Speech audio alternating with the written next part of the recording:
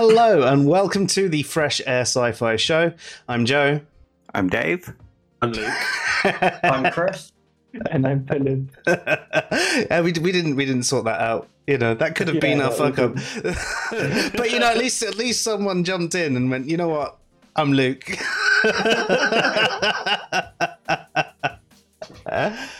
So yeah, good to have you all here.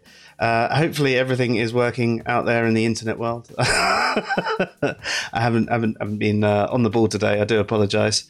Have you guys been though? Good, yeah. Yeah, good. Yeah. Yeah, a lovely walk. Oh yes, whereabouts?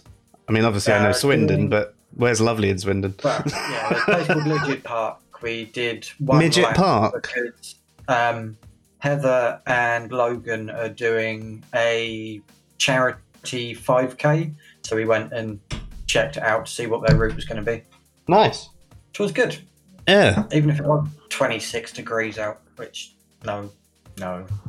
It was rather warm today, although unfortunately we didn't actually have much time where it wasn't covered in clouds. The morning was like really bright and beautiful, and my mum actually came to visit us today with my sister. So we were like, yeah, let's go to the beach. We packed packed lunch as you do and all that sort of thing. We got down to the beach, clouds. So we stayed there for about 2-3 hours, and I mean it was still nice and warm, and in some respects it was good.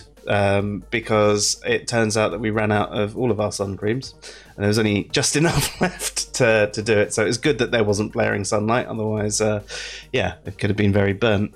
But it was all in all a lovely day. What about you guys? You get up to much? Work. Ah, fun. Studying assignment writing for me. Yes, you did. For my usual walk too. It was nice. Oh, Your usual. How far is that? Oh, that's about. I don't know actually. I have no idea. It's been a while since I last checked in how long it actually is. But I have like a little routine that I usually walk on. Oh, nice. Hey, Shannon, nice to have you here. Apparently, she's here to hear some Loftus research based on the description. Well, yeah, that's a spoiler, Shannon. It hasn't really spoiled it because I'm still just as ignorant as to what that could mean. So, the benefit of being completely ignorant on the topic. Thankfully, there's one of us here who isn't completely ignorant on the topic who's going to be telling us about our topic tonight right now. Who? Yeah. So, what do you want to start with, Joe? That's the question. Shall we start with the null hypothesis, or shall we start with the testimony stuff? It depends. I mean, do you want your little null hypothesis rant first, or do you want to save it for the end? If he gets it out now, he'll be less frustrated during the actual discussion. That's true. That's all right. True. Yeah. Go on then. That's true. Do it. Okay. So, first of all, what?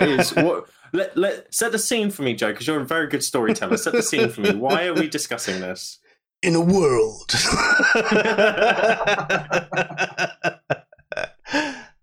So, the null hypothesis is one of those things that is frequently quoted on the internet by some of our fellow atheists. And it's often said that atheism is the null hypothesis. And for anyone who actually has any inkling of what the null hypothesis is, that isn't exactly correct, is it, Luke? No, because I don't have any clue what it is. That's good then. So it's not atheism. Are we positive? Yes. So you're a positive atheist. The reason it gets mixed up, I think, is because people say, like, so for instance, so when somebody's born, they don't have a belief, and therefore they don't the hypothesis of God they don't have. Therefore, we accept the null hypothesis, which is no God, and that's the default position that we take until we're proven otherwise in science. But that shows kind of it's just a misunderstanding of what null hypothesis is, because it's still a hypothesis. So you have to believe it. You have to accept it. You can't just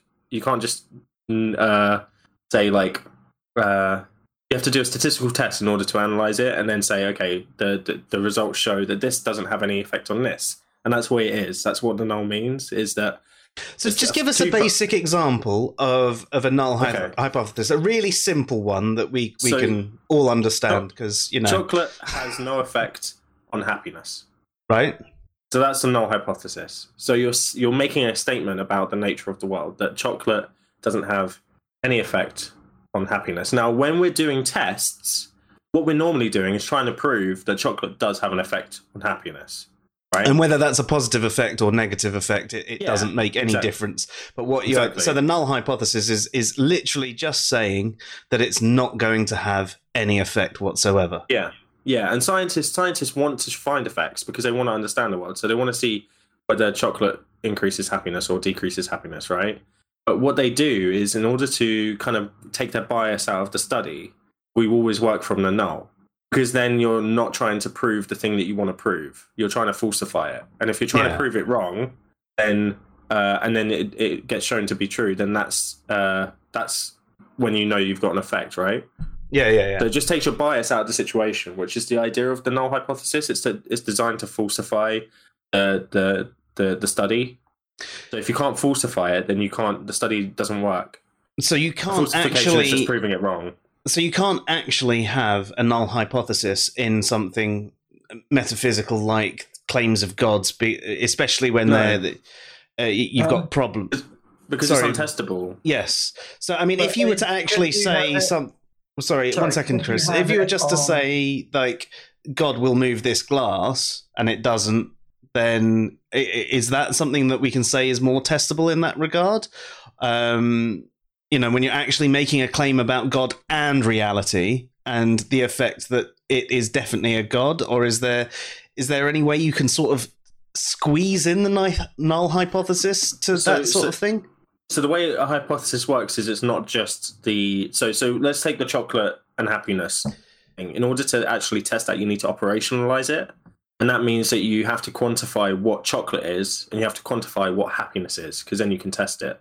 So if you're saying, like, God will move this glass, if you can't quantify what God is, then you can't test God, and therefore that hypothesis doesn't work. Cool. Now that makes a lot of sense. Chris, what were you going to say there? Sorry. I was just going to ask whether it is always to do with something not having an effect on something else. Yeah, so the null hypothesis is just there to be like, it's not necessarily... That's my experience, because a lot of psychology is about not having an effect, but it might be that we're not going to... So, for instance, gravitational wave thing. Yeah, the null hypothesis of that study where they had the big arms and stuff out, and they were trying to find gravitational waves. The null hypothesis is that this won't find gravitational waves. Yeah. So if we were to accept a kind of broader view where we did apply it to metaphysical claims, so we could then possibly say something, instead of atheism being the null hypothesis, it would more be maybe that deism was. The claim would be that God has an effect on the continual running of the world, but deism would be saying, well, no, God doesn't have an effect on the continual running of the world, whereas atheism would be rejecting a God in the first place. I think the issue comes into the testability of it. I think it's just a misappropriated term. It's a bit like when young earth creationists say theory, and they're talking about like theory, like, oh, it's just a theory type theory rather than a scientific theory, which is lots of evidence to support it and is essentially a fact.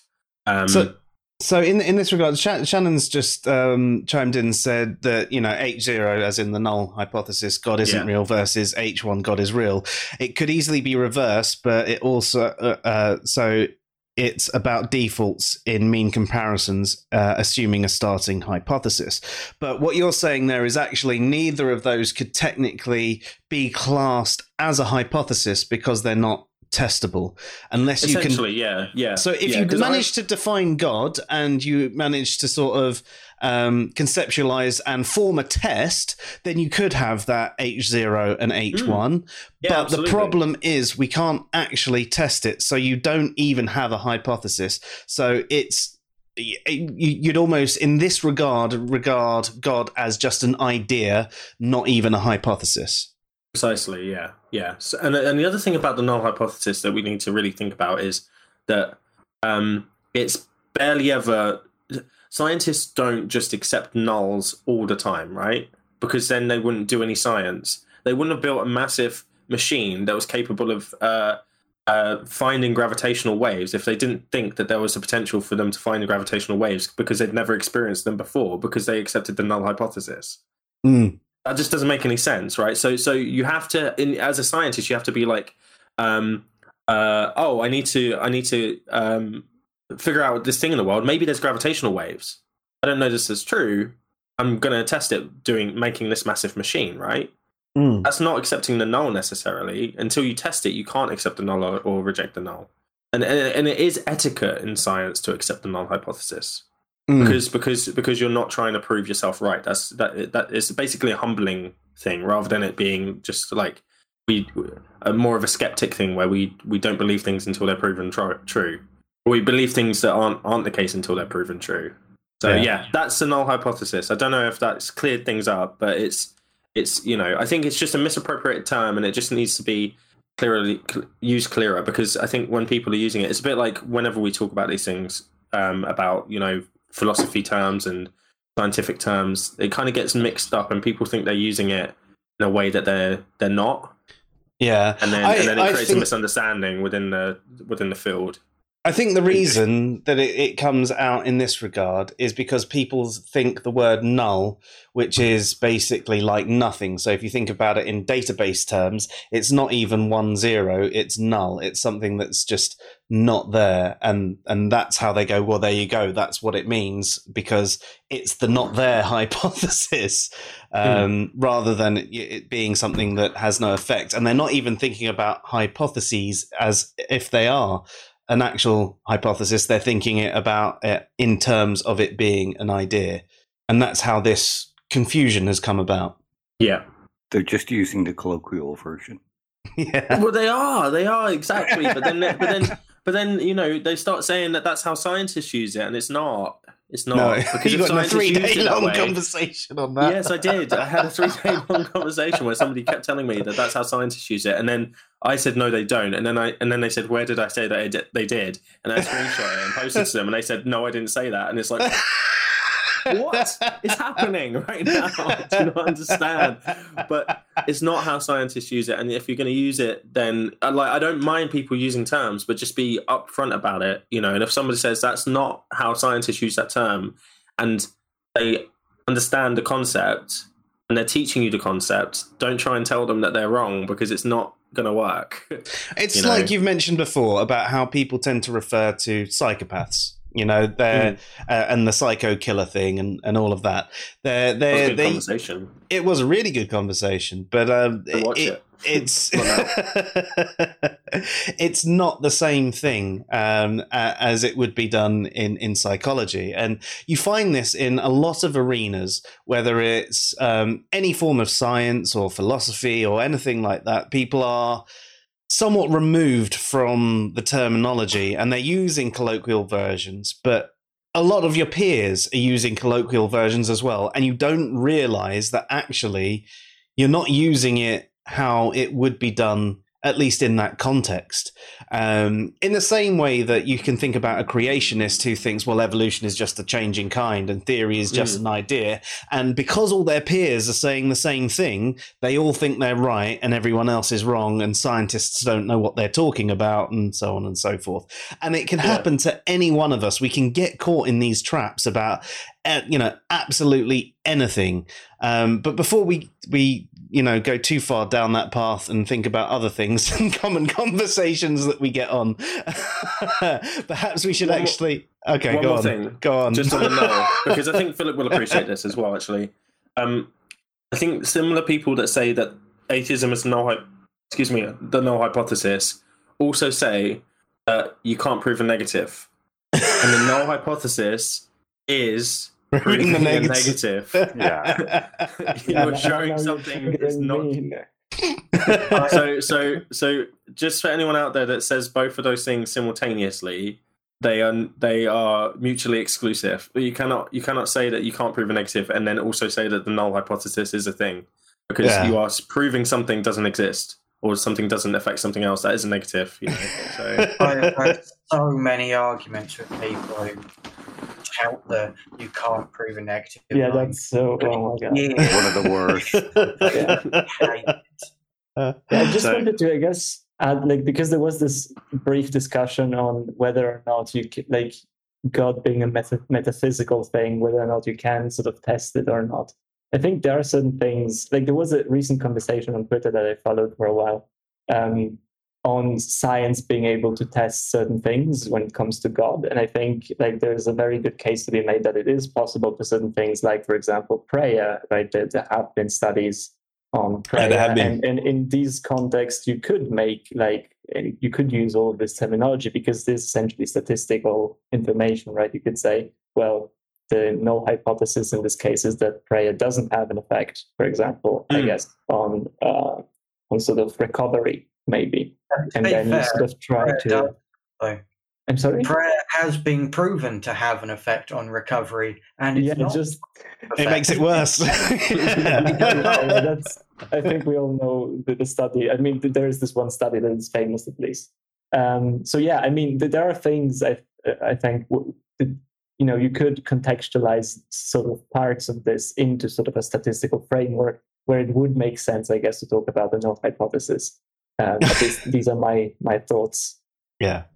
I think I agree. I think it's maybe what needs to happen if we're going to test God, then we need to have like a meta-analysis of all the different effects that we'd expect to see God have on the planet, and then form it into one research paper to kind of quantify God as a whole thing. But even then, I think there'd be a good argument for that's not testing God per se. That's testing something else. So it's and that difficult. would also go back to what I was saying before about the null hypothesis being deism, not atheism. Anyway. Yeah, exactly. Yeah, precisely. Cool. Shall we change the subject, Joe? No, we can. Although I was just having a look, and Peace and Wellseeker says, I know a study on prayer I recall with recovering heart attack patients has been shown to have an effect on recovery in a positive aspect, much more over the non-prayed for group. And to be honest, I think that could be right, because I don't actually think that there is necessarily any effect whatsoever. So I think it's just chance more than anything else. And the study that I read, and this is going back in time, was there were three groups. There was the group that weren't being prayed for.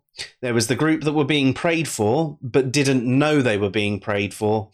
And there was the group that knew that they were being prayed for. And the people that knew they were being prayed for actually recovered worse, and the other two recovered at about the same rate. And I figured, well, maybe it's because they thought that God was going to help them heal, so they didn't have to fight themselves. Now, I'm sure there've been a ton of other studies on this matter, and I'm sure it's going to be a mixed bag of tricks, because I think a lot of it does just happen to be chance. I always wondered if it might be an aspect of not necessarily thinking something else is going to be doing the work for you, but a degree of stress from essentially performance anxiety. Yeah. They're sat there expecting or watching people, expecting them to get better faster, and that's heightening stress levels and making them recover slower. That could indeed be, yeah. I hadn't thought of it like that. A new study would have to control for it. Future research. Thinking like a psychologist now. Brilliant. Okay, so let's get on to tonight's actual topic then. Cool. So the main focus of tonight's topic is testimony, but not purely testimony. We're going into things like memory, and actually at the very beginning of the stream, Peace and Wealth Seeker says, please can you address the Mandela effect and how that's just memory recalling being inaccurate. I'll get to that. I would love you to get to that as well. Yeah, I was planning on getting to that. That's a spoiler. Peace and Wealth Seeker. So many spoilers today. Well, you've just got an engaged audience, desperate to hear you speak. Clearly, and now I'm nervous.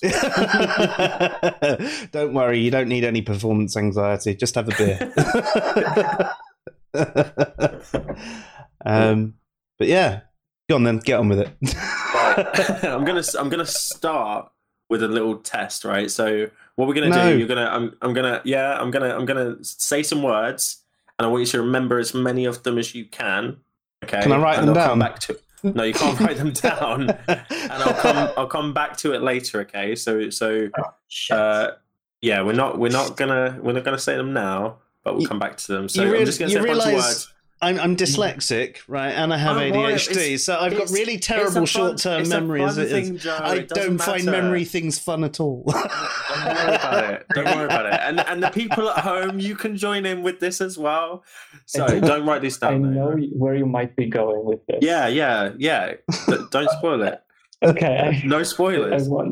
Fear, temper, hatred, fury, dark side, happy, enrage, Homecoming. emotion, rage, hate, mean, ire, mad, wrath, calm, fight. So just remember as many of those as you can. It doesn't matter how many you remember, just remember them.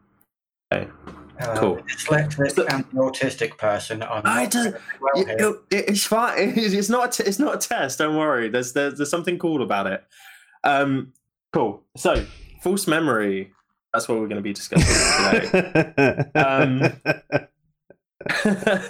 So I really thought you were going to go through the list of getting the Winter Soldier to go into assassin mode. Yeah, that would have been good. Laurie. I've just done that with Dave. Look, he's gone into a super soldier mode.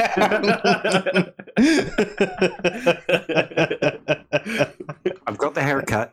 Do you know what? Bible's got a good point, right? You've done this whole test thing for us, right? They can rewind the stream. To be fair, we can too if we are really clever. No, God, you don't need. It's fun. It's a fun thing. It's not a test.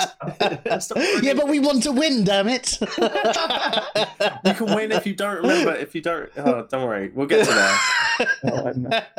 To be fair, I'm just going to say whatever words I want and then claim that it's a Mandela effect and we've split off into. So.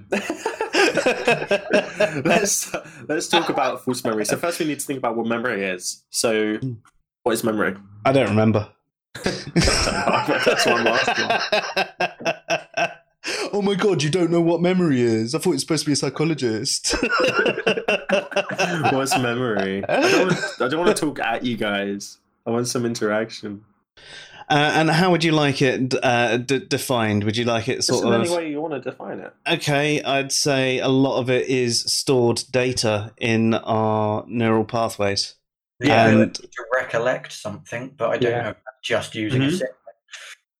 Yeah, so that's it. That's exactly what it is, right? It's our ability to recall information.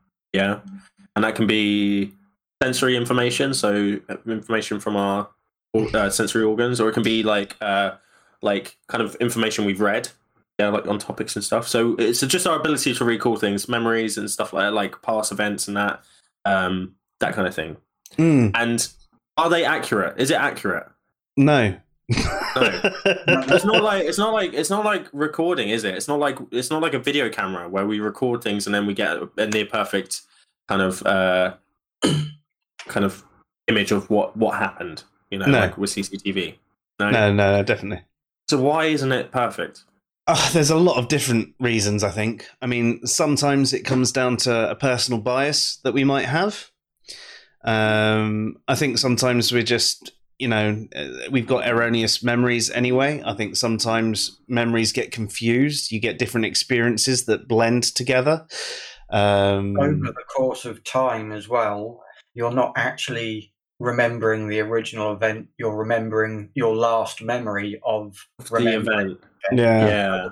Like a photocopy of a photocopy of a photocopy. Yeah, I mean, it seems to be due to efficiency mostly, right? Like, it seems to me that only some things are important. Even as you experience stuff through your senses, you're sort of prioritizing stuff that you think is more important, you're passing that data. So like memory is just sort of accelerating that process and just sort of keeping what is really sort of the highlight of that.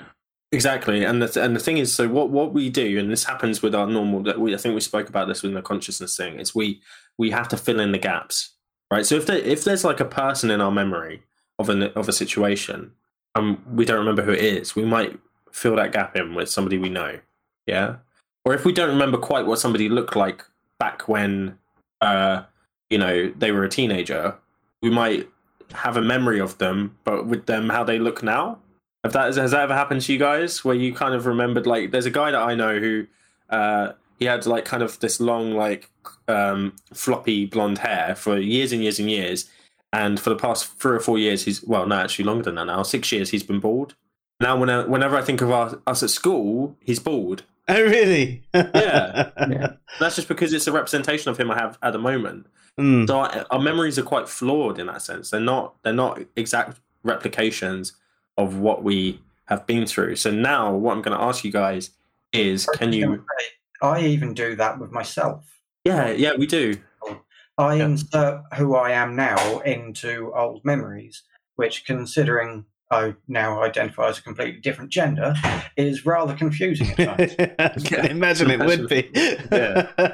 And I think even as you gain information, you seem to sort of modify your past memories based on new information that you gained. I think a good example, I think Luke, you will appreciate this, is sort of magic tricks, right? Like if you see one and you don't know how it's done, you sort of remember it in a very different way than when you actually then understand how it's done. Then you sort of you can't access the same sort of this is a really good point anymore. Actually, if a magician ever says and I shuffled the deck in the middle of a magic trick going through, this is a bit of a it's not a massive one though, is it, Philip? But if they say, oh yeah, so we went, you picked a card, I shuffled the deck, oh no, you put it in the middle, I shuffled the deck, we then went through the deck, you pulled one out, it wasn't your card, and then suddenly I flicked it and it changed to your card, right? If they've done that, then they haven't shuffled the deck and they didn't put it in the middle. But when you remember it later, you would remember them putting it in the middle and shuffling them, and it works every time. It's crazy. But I really want you guys to try and remember the words that we said earlier. I think anger was in there. Oh, Joe, you legend! That was not in there. That is a critical word. That's a critical word from that list of so all I had in my head was the dark side. All I was thinking about was Darth Vader, because you were there was fear was in there. I remembered fear, and then that's about it. Wrath. I don't remember wrath. Hate. It almost doesn't matter now. Your memory, you remembered. Yeah, hey, they were all in there, Chris. You had a good memory, but anger is the critical word that we were looking for, right? Anger wasn't in that list. Yeah, well, none of those words rhyme with anger. None of those words sound like anger. Yeah, but Darth Vader. They have a semantic relationship with I was anger. going to say a lot of them have a kind of relationship to the actual emotion itself. Yeah, so that's a really key thing that we need to think about when we're thinking about false memory, is that it's not based on the way things sound or the way things look, but it's what they mean to us. So we're more likely to fill in a gap with something that means the same thing. So if you're thinking, like, if I said ship, ocean, water, etc., you might come up with boat, or you might come up with sea, even though I haven't said those words in your memory of them, right? So in the same sort of way, people will use synonyms for words. So, for example, not believing something and disbelief are sometimes regarded as synonyms, even though they actually speak of slightly different things, at least when you're speaking in logical terms. So, but because they're synonyms, people will use the same thing, and people tend to go through synonyms of words and say, this means that, because they've gone through iteration of various synonyms to get there. And actually, that's not right. That almost means that, and that almost means that. I mean, synonyms mean something that is nearly the same, but not necessarily exactly the same. Yeah, and this is the cause of many fights and stuff between people, because I might say something to you, Joe, and you've heard it in a certain way, and then when you remember that situation. You remember it with a different word that you have a little bit more like kind of like you might say it. I don't know what the words would be, but it might have more venom for you, that word. And you'll say, you said this to me. And they'll be like, I never said that. This is what I said. And then it's actually something quite innocuous, but you've transformed that in your memory to be that worse word.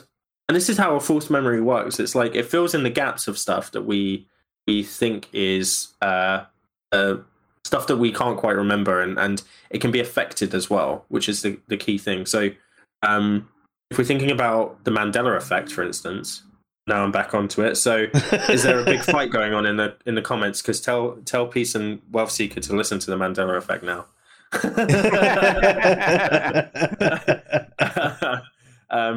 So let's think about there's two really obvious ones for me.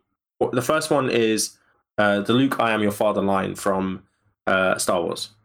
Right. Which is actually, no, I am your father. Precisely, right? So the line is actually, "No, I am your father," but everyone thinks it's "Luke, I am your father." People remember it, and people said, "Oh, well, that must be CERN. They created a black hole, which created an alternate dimension that we're now in, and that must have changed the movie."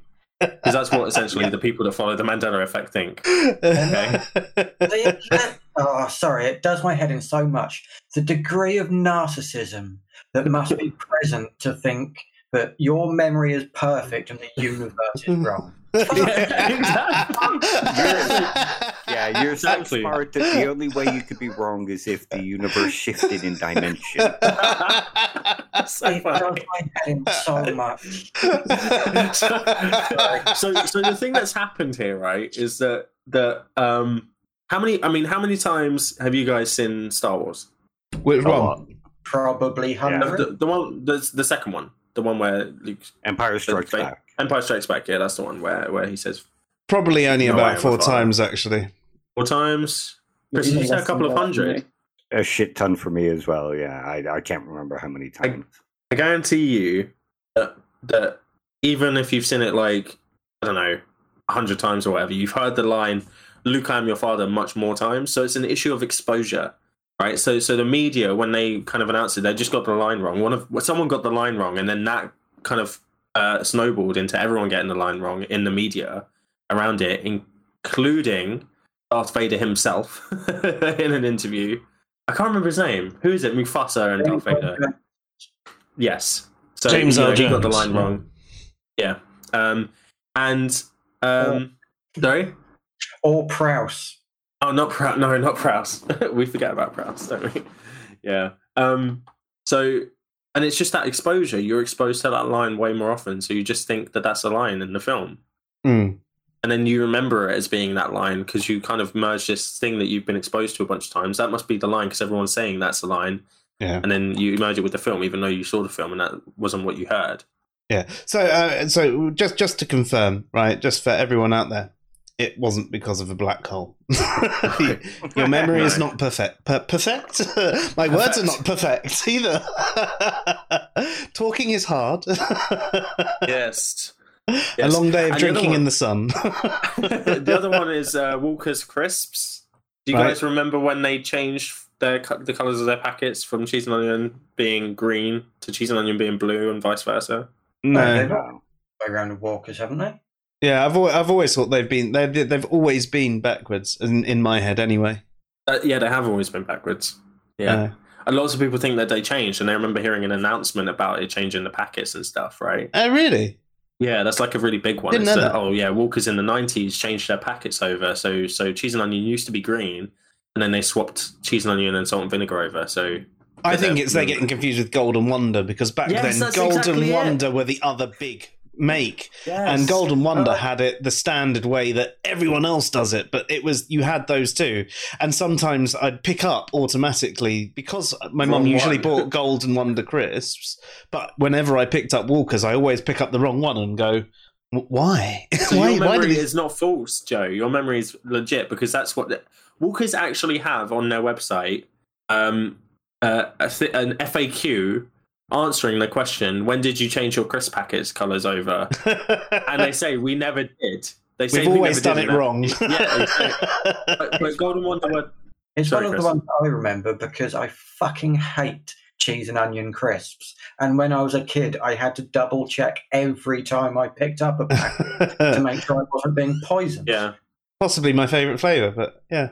So that's we'd do well on a multi-pack, wouldn't we, Chris? So yeah, they people think that they swapped over, and they're like, well, that never happened. What's going on? Walkers must be lying for some reason. But it is actually just that Golden Wonder were a bigger company, and then when Gary Lineker became like the face of it, Walkers kind of overtook. So I know the really common one is with is it Berenstein Bears or something? Oh yeah, people think it's Bearstein Bears or something like that, isn't it? They think the name's something else, or it's got like it. Yeah. Well, and there's other things like people like picking out like a curve or a curl or something in the Ford logo or something like that, or the fact it's not underlined or something like that. It's like, that's a minor detail. You probably just didn't pay attention to it until right this second. Yeah. And now you're like, oh my God, I never saw that before. Well, no shit, because you never really looked at the logo properly before, you know? Another big one is, what's his Mandela. name? All right. Nelson Mandela, Yeah.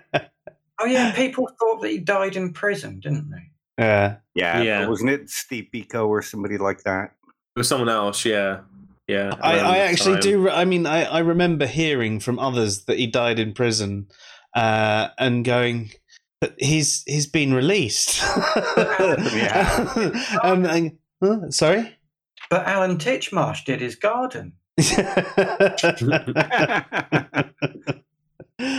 And he led the country for like years. Yeah. There are a fair few of things. Sorry, Chris. The Monopoly Man, whether he had a monocle or not, is another one I seem to remember.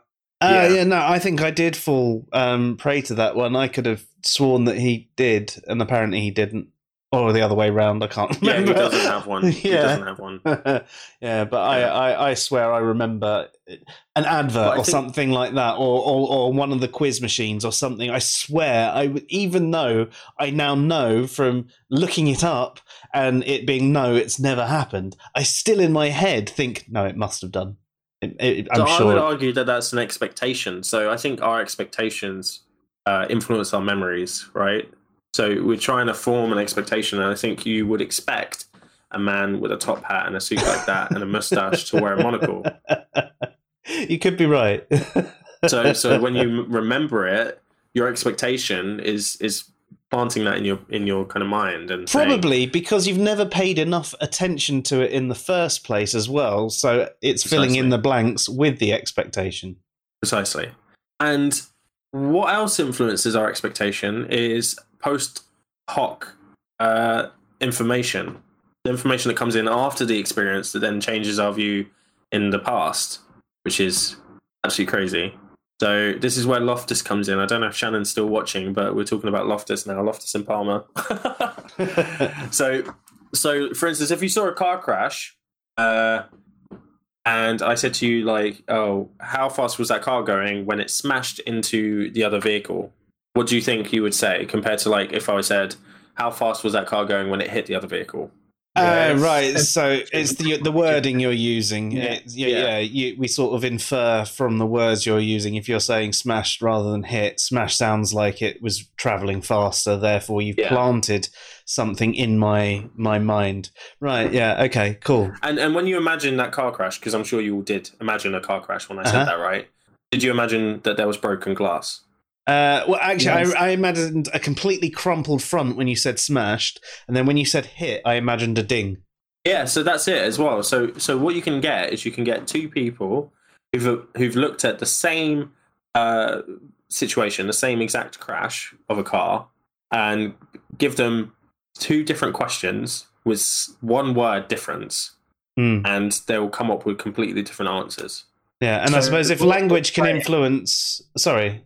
So what you're saying is, if any of us ever have to fill out an insurance claim, use the word bumped. Yes, precisely. Unless they are going into you, at which point you say smashed. Yes, smashed. I forgot what I was going to say, so carry on. No, language. So if language can influence our imagination, then it makes sense that it could influence our memory in the same way, especially if they're in any sort of way uncertain. Yeah, exactly. So it's that kind of like, you don't necessarily pay enough attention. You're passively observing a video, and then you're asked to recall it later on, and someone says, oh, yeah, so when it smashed in, was there any broken glass or anything like that? And then you'll be like, yes, there was. Because you just said smashed. So the car must have been going really fast, and there must have been broken glass, and that's what they found in Loftus and Palmer was that they had like 5 different words they used. It was like hit. I think bumped was one. I can't remember.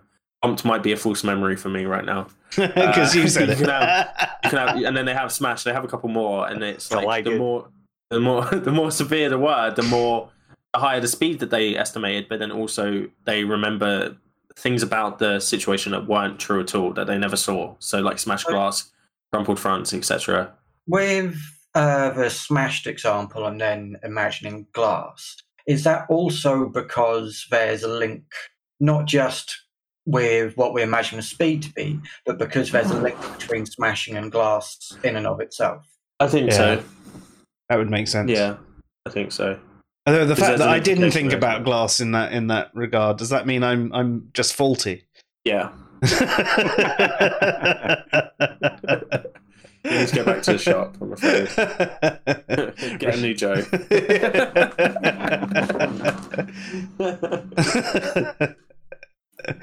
So that kind of leads on to the second point of today, like leading questions. Yeah, so this is a big thing in the courtroom, actually, is that, you can get people who are eyewitnesses to remember details that they didn't have any recollection of before, and get them to then make claims that aren't necessarily true through questioning in a specific way. And it's not allowed, but it's almost impossible to actually to filter out. Yeah. Because as soon as you've changed that memory, like Chris said earlier, your next memory of that memory is the previous memory. So you end up building up, and that becomes an entrenched belief about the situation, and it's really difficult to get away from that without seeing like a video of it before and being like, could have sworn there was broken glass in that crash. That's the only way of really kind of like shaking that out of you, because it becomes entrenched after that. I suppose as well with testimony in courtrooms and leading questions, it can be, or people doubting their own memory can also be used as a way to create those false memories, right? So if there was an attack, somebody could say, and you don't remember them holding a knife then? Yeah. And then all of a sudden you're there like, I don't know, do I? And kind of doubting themselves on the fallibility of their memory. Well, on that subject, I mean, that's actually them putting the idea in by saying something in the negative. Because, I mean, when I did my NLP course, God, a long time ago now, one of the things they said was speaking about things in the negative instantly puts the idea in your mind anyway. Like, the simple example they always give is, don't think about pink elephants. And what does everyone do in that example? You're instantly thinking about pink elephants. And so you going, they didn't have a knife, did they? It instantly puts the idea in your head that they had a knife. So yeah, and that's how you get like a lot of people kind of like adding details after the fact. So their initial kind of like, so you get like either a victim or a witness to an offence, and their initial interview, they won't have details like, oh, he had a knife, or he was this person, or anything like that. And then later on, so they might not even know who it was, right? And then they go through doing a lineup or something, and then they see someone who may resemble the individual, may not. And then after that point, they're adamant that it was that individual. Mm. And eyewitness testimony makes up like 75% of wrongful convictions in the US. So it's a big issue. Like, bad eyewitness testimony is a big issue, because it is also one of the most compelling pieces of evidence to juries. Yeah, because you can connect with a person, whereas you can't connect with, oh, well, this study said this. Most jurors don't really even want to be there. They want to get over and done with it. It's because we have to trust our memories, right? You have to be able to trust your memories. And if you're told that your memories are really shit, actually, you have to accept that it's not just like, oh, if this person's memory is really shit, my memory is really shit. We're saying everyone's memory is shit. So you trust your own memory, and then therefore you trust other people's memory. If it was him, if they're saying adamantly, yes, I absolutely categorically, and they're not lying because they believe it, then they have no reason to not believe that individual. Oh, there's a comment that's just come in that might be interesting to address right now. So it's from Bible, and it says, I have an above average memory, but it's funny that leads to me basically somewhat controlling group memories and have friends going along with what I misremember initially. That's interesting, actually. I mean, I trust his memory. Yeah, because it's better than everyone else's. Yeah. And that's almost created a Mandela effect. Because when he gets it wrong, they just instantly assume, oh, well, he must know what he's talking about. Maybe I'm misremembering. Really interesting. There's also sort of like, at this point, I guess, there is an effect played by in-group bias as well, in a sense, right? You don't want to be the only person out that is saying something different. So if everyone is sort of convinced that something happened, then you sort of start to see that as well. I would imagine, at least. Yeah, absolutely. I think another problem that we have is also exaggeration within groups. So something that happened to me is when I was either last year of school or first couple of years of college, I always used to go around to parties at one of my friend's house. Mm-hmm. She's an amazing person. Her mum used to go to a cash and carry, spend like 300 quid on alcohol. Everybody got royally wasted. It was brilliant. One of these parties, somebody crashed the party and then phoned up and invited a couple of their friends around, and then a couple more. And somebody said, if they phone anybody else up, we're going to have to phone the police. By the time the party came around the next year, everybody remembered riot vans showing up and a massive fight breaking out between all these people who had gate crashed the party. It's like, oh, that just not how. What steps had to happen for a threat of maybe making a phone call? But people were absolutely positive that it happened. I mean, that's a really good example. I love that example. Yeah. There are kind of like half a dozen people, and they're like, no, we were here when the van showed up. It's like, but you weren't. Because they didn't. Because I was there and they didn't. I wasn't there, obviously. I wasn't wasted enough to miss a 24 person brawling riot van showing up at her house. Partly because of the fact that she'd never been allowed to have another party in her life. Yeah. I mean, that's the most extreme example that I can relate back from my life. But it's just got to come from that exaggeration. And like Philip was saying, there's that in-group where somebody's exaggerated it a little bit and everybody's gone along with it. And then somebody else exaggerates it a little bit more. And then, people are just... Sort of like stories told through oral tradition. Or it's exactly the same. The telephone game, or as it was called when I was at school, it was called Chinese Whispers, which I assume it's not allowed to be called anymore for PC terms. I think in America it's called the telephone game, and it's essentially you whisper in someone's ears next to you, and it goes round and round and round and round and round. And when the person who's next to you on this side says what you said, and it nearly always ends up being, something completely different. And that's what you... Sorry.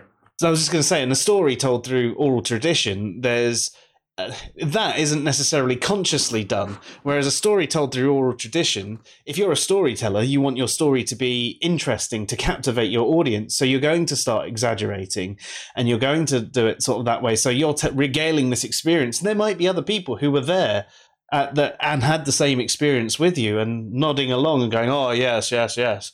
And then people will pass that story on and on and on and exaggerate it a little bit more to, maintain that audience.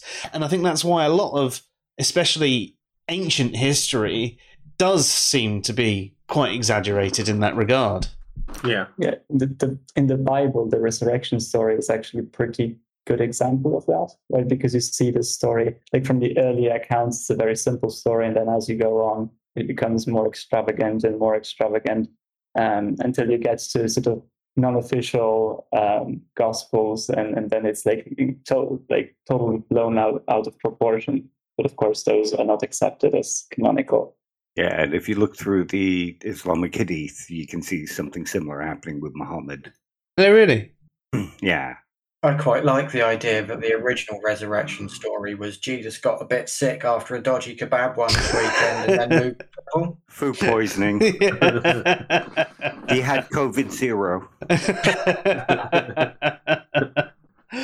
He just got really pissed and had to sleep for 2 days. Yeah. I think that's a really good point. I think that's how a lot of legends are formed. I think for instance, I think Greek legends are like the heroes, especially. I think were real people that did amazing things, but nowhere near as amazing as the legends make out. You know, they were just like top quality soldiers like we have today. And I think that it would be really tough to get those kind of similar legends around today, because you know, if somebody says, "Oh yeah, Dwayne Johnson did this thing," and everyone's like, "Prove it! I need a video of that," rather than just hearing the story. You know, it is crazy how much we do accept of ancient history. Yet today we were so determined on, well, show me that this will happen. It's the information age, isn't it? It's just how the information age works. Yeah, I guess it also kind of makes sense, because like from history you just have that, right? You cannot pretend to have anything else really, because like that's all you're ever going to get. So you sort of have to do the best you can with what you have. While today, like for certain events, you could, at least in theory, pretend to have like some better information, I guess, to sort of draw your own conclusions. Yeah. That's fair. And another thing to remember is back then, recording history wasn't quite like recording history is now. Yep.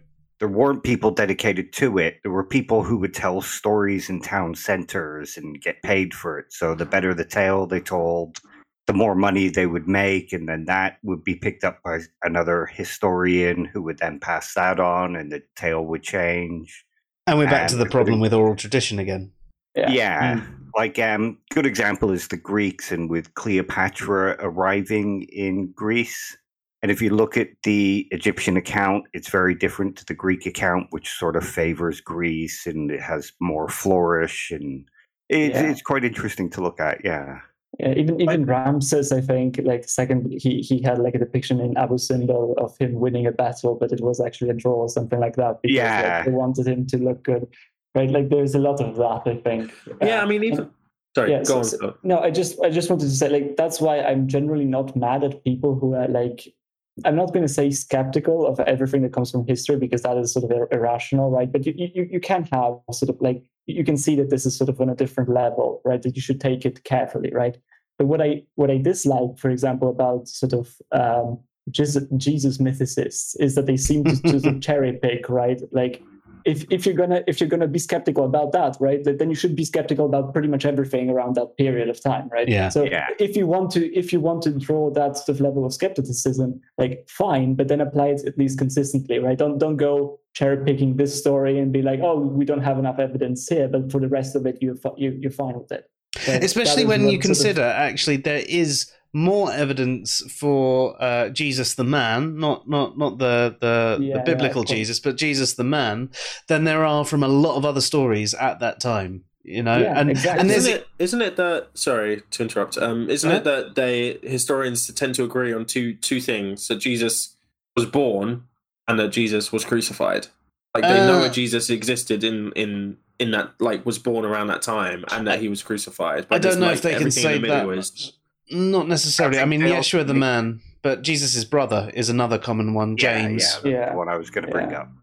Oh, right. I haven't really looked into it, to be honest. Yeah, but like what I'm trying to say is it's like it's almost natural, I would say, to look at the evidence that is there and then to say, oh well, this is not good evidence because you're comparing it to the standard of evidence from today, right? For any event that happened, but that's not what realistically you're going to get, right? So you have to sort of compare it with the rest of what is available for the time, and I think that is where the problem usually arises with Jesus. And this is another like really important point around academia. and misunderstanding what an academic kind of field of study uses and tries to achieve, right? Because historians, they get their answers in a different way to scientists, right? Yeah. But people who have been like led down the route of science and who are trying to kind of understand the world in a scientific lens and stuff, and apply everything they've learned about the scientific method to every other field of study, like philosophy, to history, to everything, and it doesn't fit because it's not the tool for that job. You know, historians have to work with this absence of information and try and piece together all these little puzzle pieces, like you know, this type of pottery and this type of sword and this building and these skeletons and stuff like that, and work to use all that information and bring it together to make something that makes sense. Yep. Yeah. Exactly. It's why evidence is paradigmatic. There's a joke, isn't there, that if we use the scientific method, the only thing we can tell about the ancient Greeks is they're a bunch of skeletons that lived underground and collected broken pottery. That's good. I like that. That is funny. I do actually think Beeble has a really good point as well, though. Like, conspiracy theories might be like the legends of the future. Maybe that's going to be the thing that people believe about our time due to the kind of amount of information that's there about it at the moment, like stuff around, not necessarily QAnon stuff, I think that's a bit far, but maybe stuff around like, you know, COVID as a weapon and 5G and stuff like that. You know, that might be the stuff that gets passed on that's a false memory of, you know, oh yeah, you know, this was something that is something that happened when actually it didn't happen. You know, 5G and coronavirus is a weapon, and I can prove it. But I was a 4G phone before I got my vaccination. And then the label printed itself after. The atoms rearranged itself.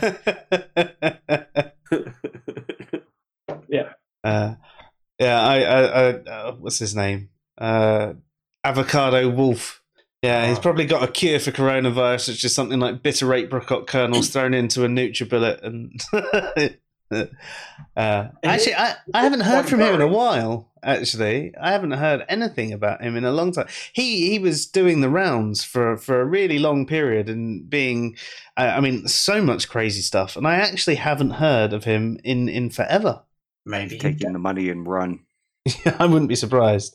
Or maybe he got a virus. It is quite worrying that there is the potential of these conspiracy theories being the legends. At a time where we have more information than ever before in human history, and people in the future are going to look back and think that we were all flat earthers and anti-vaxxers. Mm-hmm. Well, I really hope like not. We look back and think that everyone around like Galileo's time was a flat earther when they weren't. Not everyone was. Not everyone was, you know. So, well, yeah. I mean, even in ancient Greece, they weren't flat earthers, were they? No. After that, more people became flat earthers. So as time goes on, more people become flat earthers, and the more we can test and prove that the Earth is not flat, the more people believe it's flat. I mean, what's that? What? Does that fit into tonight? That's beyond my knowledge. That's a paradox. Like, you can book a flight to space now. Let's hope that this will bring stuff to an end. Although, like, I'm sure that they're going to claim that the windows are displays or something like that. Like, I wouldn't be surprised. Well, I tell you what, just break the window whilst you're up there. See what happens. Yeah. I mean, air's a myth. They don't need it. Oh, have you seen those people that are like, what are they called? Breatharians? No, I know what you're talking about. Breatharians. Yeah. You can survive on breath alone for a month. And they clearly all eat as well. They clearly all eat. Like, you can tell. There was some Australian woman who claimed to be a breatharian and then got caught eating in a restaurant. Or something like that, yeah. Amazing. Does it count if you eat your food really fast? Because people say that you inhale it. I like it. I mean, I could be a breatharian if that's all you need. How do we just get onto conspiracy theorists? This is like the Joe Rogan show now.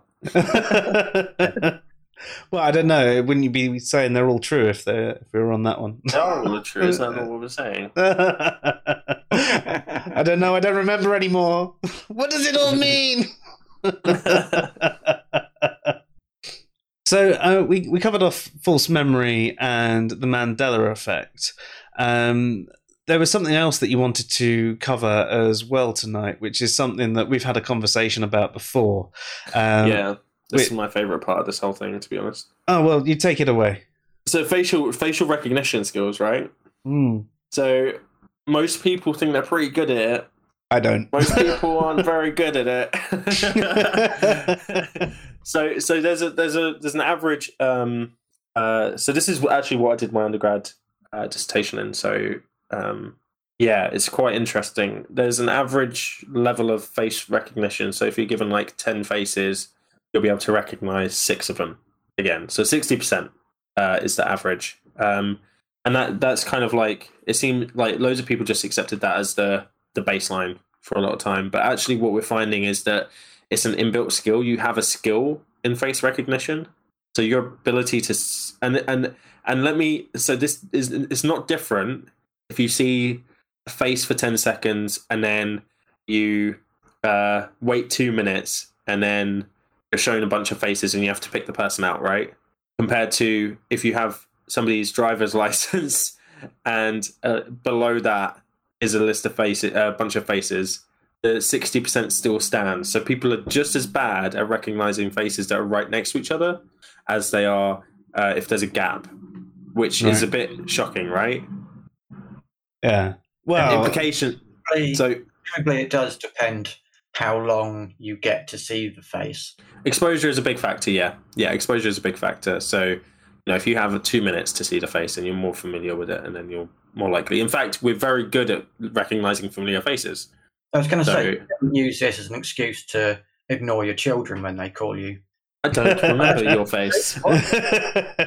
Unless you have prosopagnosia, in which case you have no recognition of anyone's faces ever. Yeah. You wouldn't be able to tell the difference between Einstein and Marilyn Monroe. Like that's what prosopagnosia is. Apart from the tits.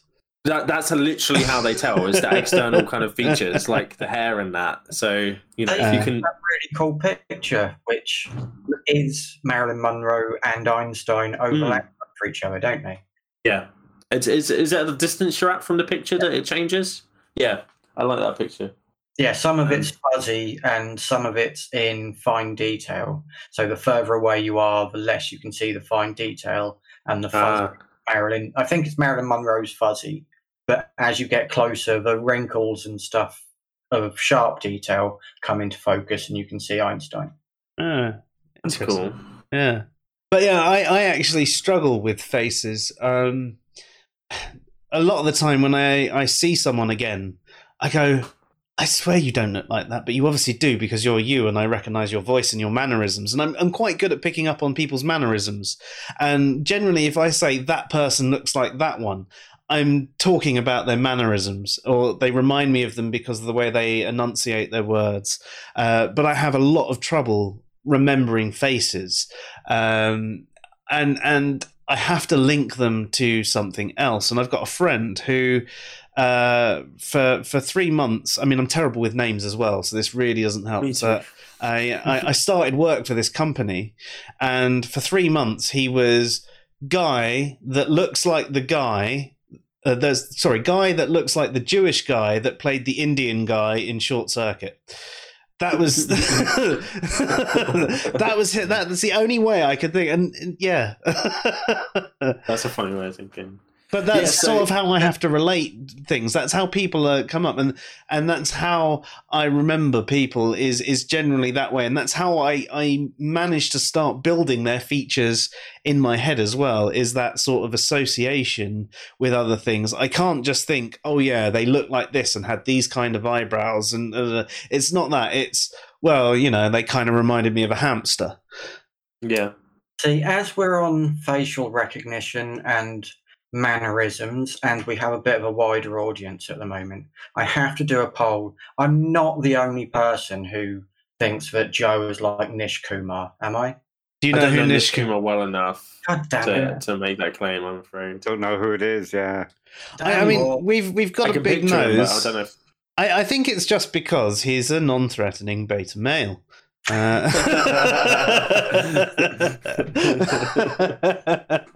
That's funny.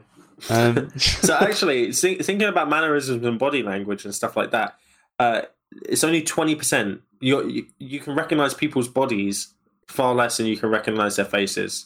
Yeah. So if you were to say you were to see CCTV of somebody who committed a crime, you might not be able to tell who that is, but then someone who knows them really well will instantly be able to tell, and you'll get it like 20% right at the time, depending on your skill level. It is skill level as well. Like, it's an innate skill. Like, and there's no evidence that it increases through practice. So there's no way of training it. So is it even a skill then if you can't improve it? Okay, it's not a skill. It's a trait. Okay. Is that a better word? Sorry, Chris, you cut out there. More of a talent than a skill. Yeah. So some people are really good at it, and some people are not so good at it. And essentially, the problem is, so this is what my supervisor was going into, is that you have a bunch of people at airports who might be really shit at recognizing faces, even if it's right next to another image of that individual, making a judgment about whether this person is the same person and allowing them to enter and exit the country, right? There have been known terrorists who have gotten into and out of the country many, many times by just using someone else's passport. Yeah.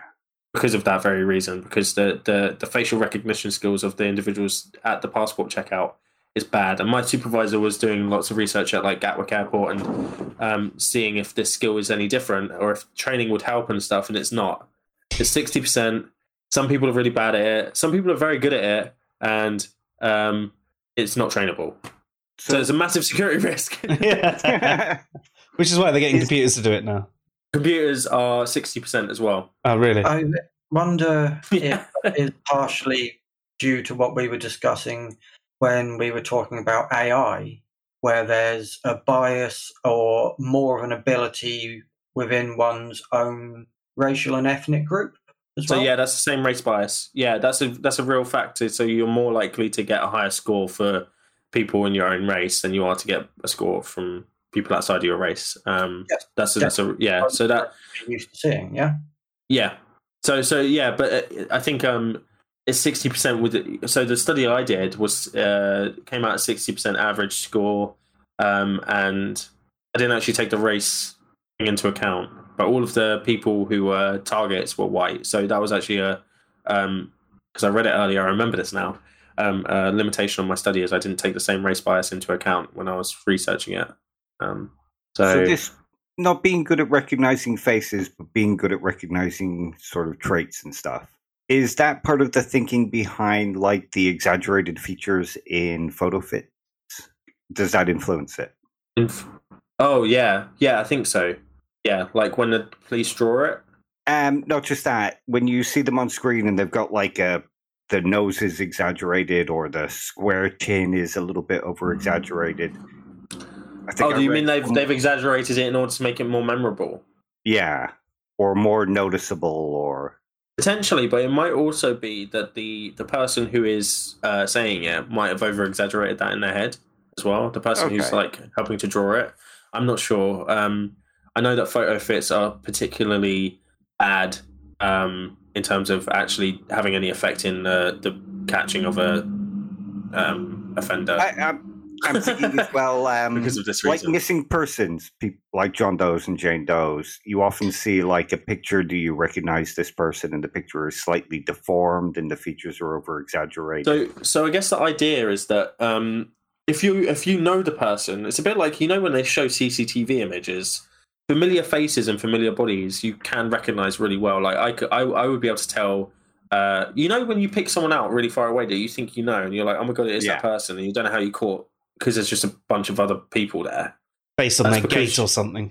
Yeah, exactly. You know that person's walk and stuff, so your brain picks up on it. You're like, that's a person I know, and you need to be able to do that in order to make sure that you know where people are and stuff. But Yeah. when it's a stranger, you have no idea. Like, it's basically impossible to pick them out. They just look like another person, which is it's really interesting when you get to know an actor, and then you start seeing them in everything, because you realize actually I suffer that a lot.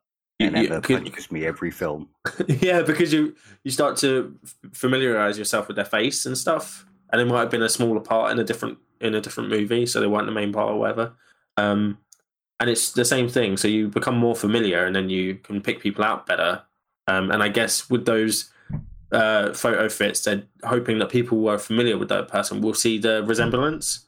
But they have had a backfire once. I think there was a person who was murdered. I think it was in like Thailand or something, and they did a photo fit, and it looked like this other guy who was a suspect anyway. And then they arrested him, and he spent a couple of years in jail. And then they reopened the case because they found out that there was different DNA on the bodies or something. I can't remember this case exactly. And then they looked around again and found the guy that actually did it, and he looked very much like the guy that was originally arrested. So, and he looked more like the photo fit actually. So they both look like the photo fit, which is the issue.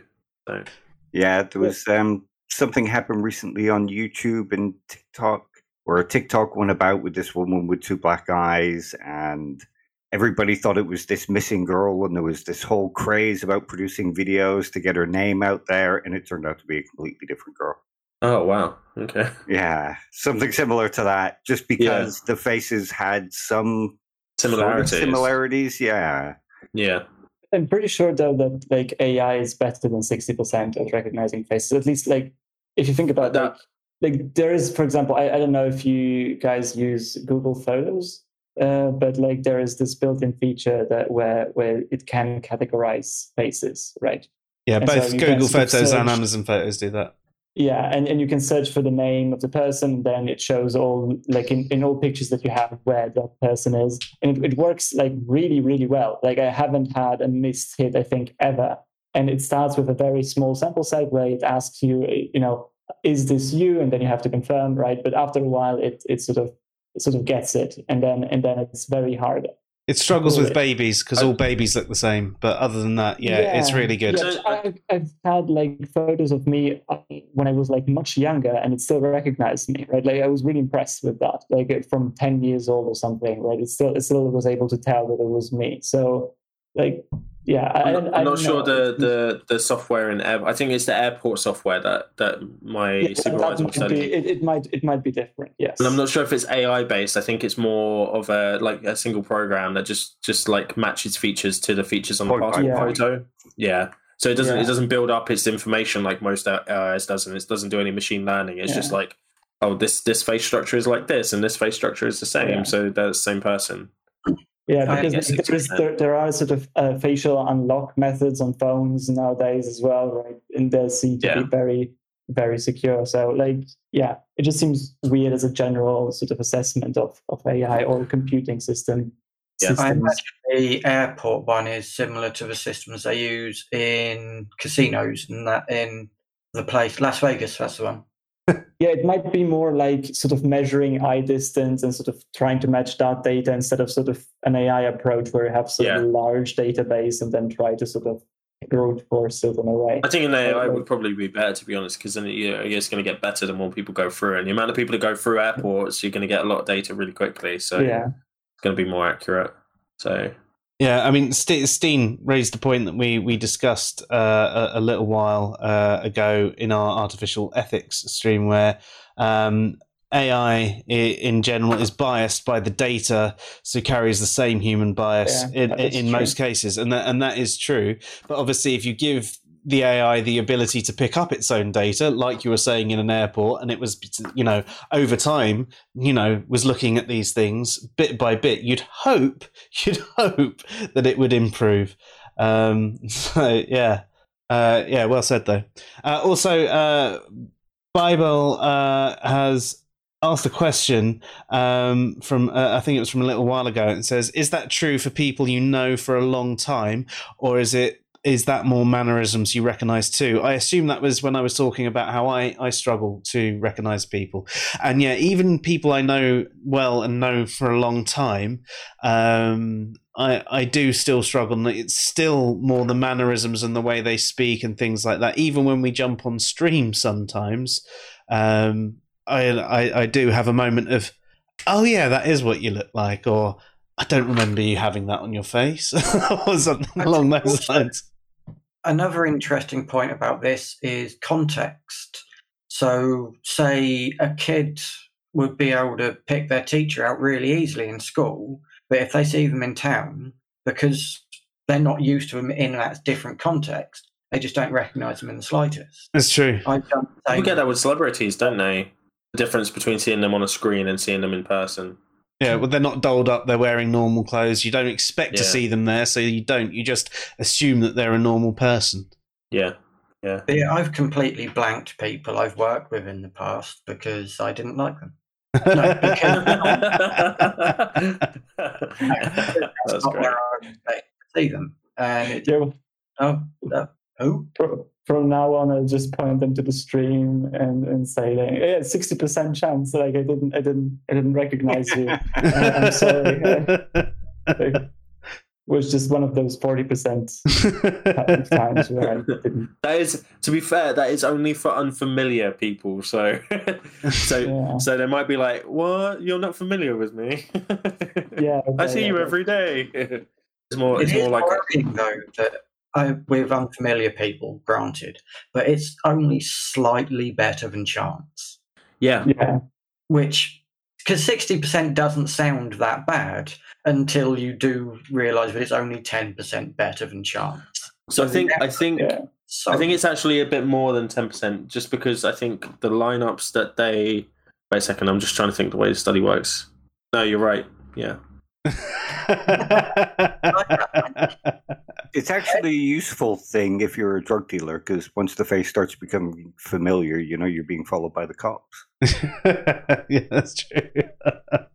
I think there's 5 different responses you can have, though, and 2 of them are right, because it's difficult. It's difficult to say what the chance level is.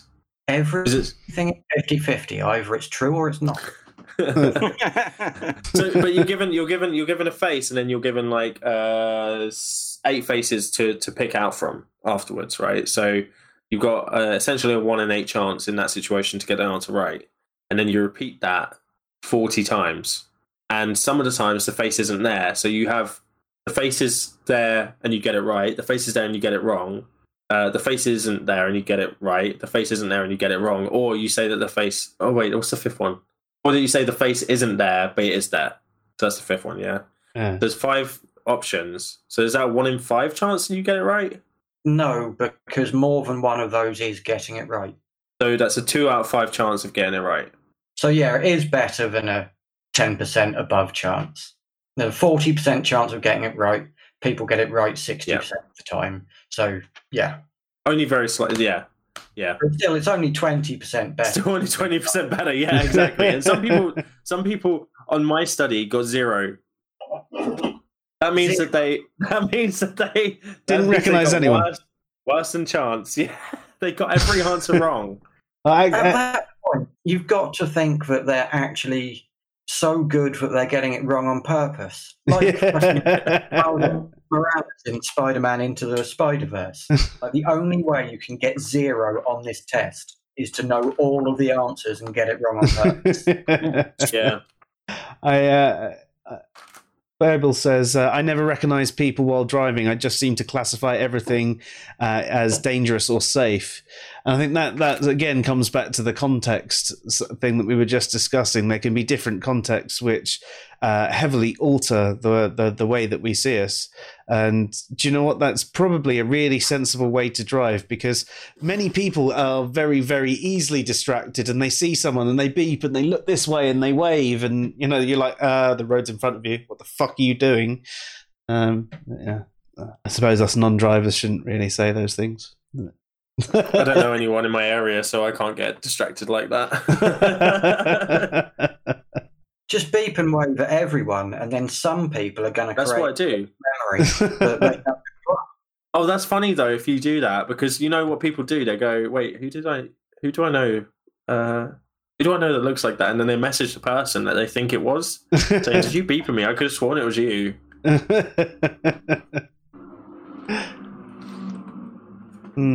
It's crazy though to think that we are as bad as that. There's another factor as well that makes it even worse, right? So there's this thing called unconscious transference. So it's where, say you get mugged, Joe, and you get a reasonable look at the guy, and he runs off, yeah, and then you end up like calling the police or whatever. You start walking home because the police aren't going to come out for it for whatever reason. You know, they're like, "Oh, we'll deal with it later because of shit." And then you end up walking home and you see someone else on the walk home, just in passing, right? You might remember that's the person that mugged you rather than the person who actually mugged did. You. Because you've transferred a second piece of information into the first piece of information place, because it's still in a significant zone and you've just moved that thing. So sometimes, we might remember somebody saying something or somebody doing something, and actually it was someone else.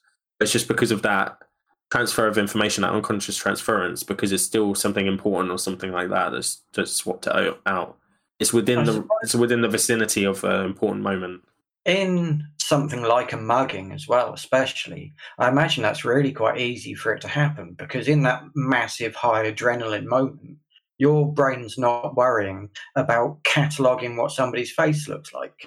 And Precisely. Then later on, when the adrenaline's worn off a bit and your brain's starting to get into that mode of, shit, what did they look like? That kind of situation, I imagine it's really quite likely to happen. Yeah, and you see this a lot, especially if you have the same race bias as well, and you know you're white and you see another black person on the way back, or something like that, or you get taken to a lineup and you're like, yes, that's the person. There was a black person that mugged you. You're automatically going to just transplant that person in your head. That's why it's sometimes the like shady cops will just have like a bunch of white people and then have one black person as the only black person, even though they know that the description was a black person, and they'll just put one person in there, and then the person who's making the charge or making the claim that something happened will say, yeah, that's the person. That's got to be fucking illegal. It is illegal, yeah, it is illegal, but it doesn't mean it doesn't happen, because they're just trying to pin it on someone. A really good film about that whole thing, actually. If Beale Street Could Talk. If what? Really? If Beale Street Could Talk. I don't think I've seen that one. Nice Never one. even heard of it. Yeah. It's a really good film about that kind of situation where somebody's falsely identified as a perpetrator of a crime that they didn't commit. What's the name of Beale the Street campaign? The campaign? The Innocence Project. That's the one, yeah. Yeah, that's a really good. That they deal with a lot of people on death row, but they also do other things. But yeah, the Innocence Project, where they're trying to get people who have been put on death row who are innocent, and there's loads of evidence to suggest they're innocent and stuff, but have been. That's where the stat about 75% of wrongful convictions are from eyewitness testimony comes from the Innocence Project. Yeah, it's a good thing to get. They have lots of videos and stuff on their work. And it's shocking how little evidence some people need to convict someone of quite horrible crimes. Yeah. I suppose there's the worry as well, though. If it's an incredibly horrible crime, you almost want to do everything you can to remove the danger. But you're so focused on removing the danger, you actually don't remove the danger. You just remove something you think is the danger. And it makes you feel better because you feel like, oh, well, the danger's gone. So this is actually... sorry. I was just going to say it sort of flips the innocent until proven guilty thing, because you're looking to make sure that somebody who might be guilty doesn't get back out on the street. That's it, yeah. And this is the thing, like my supervisor, I don't know how far he's moved on this since I was last at uni, but he was working on stuff around introducing a test to give people who make claims, eyewitness claims, about how good their facial recognition is. So if they're saying it's someone, you know, it basically tests how reliable they are as a witness. Because if they're really crap at facial recognition, then they're not going to be a reliable witness, right? If they're really good, they're more reliable. But then the issue is that going to cause more people who are So it's obviously going to make innocent people less likely to be convicted, right? But is it also going to make it harder to convict people who are actually guilty of the crime? This is what I was going to raise as well, because we're proving quite well how bad testimony is, how bad facial recognition is.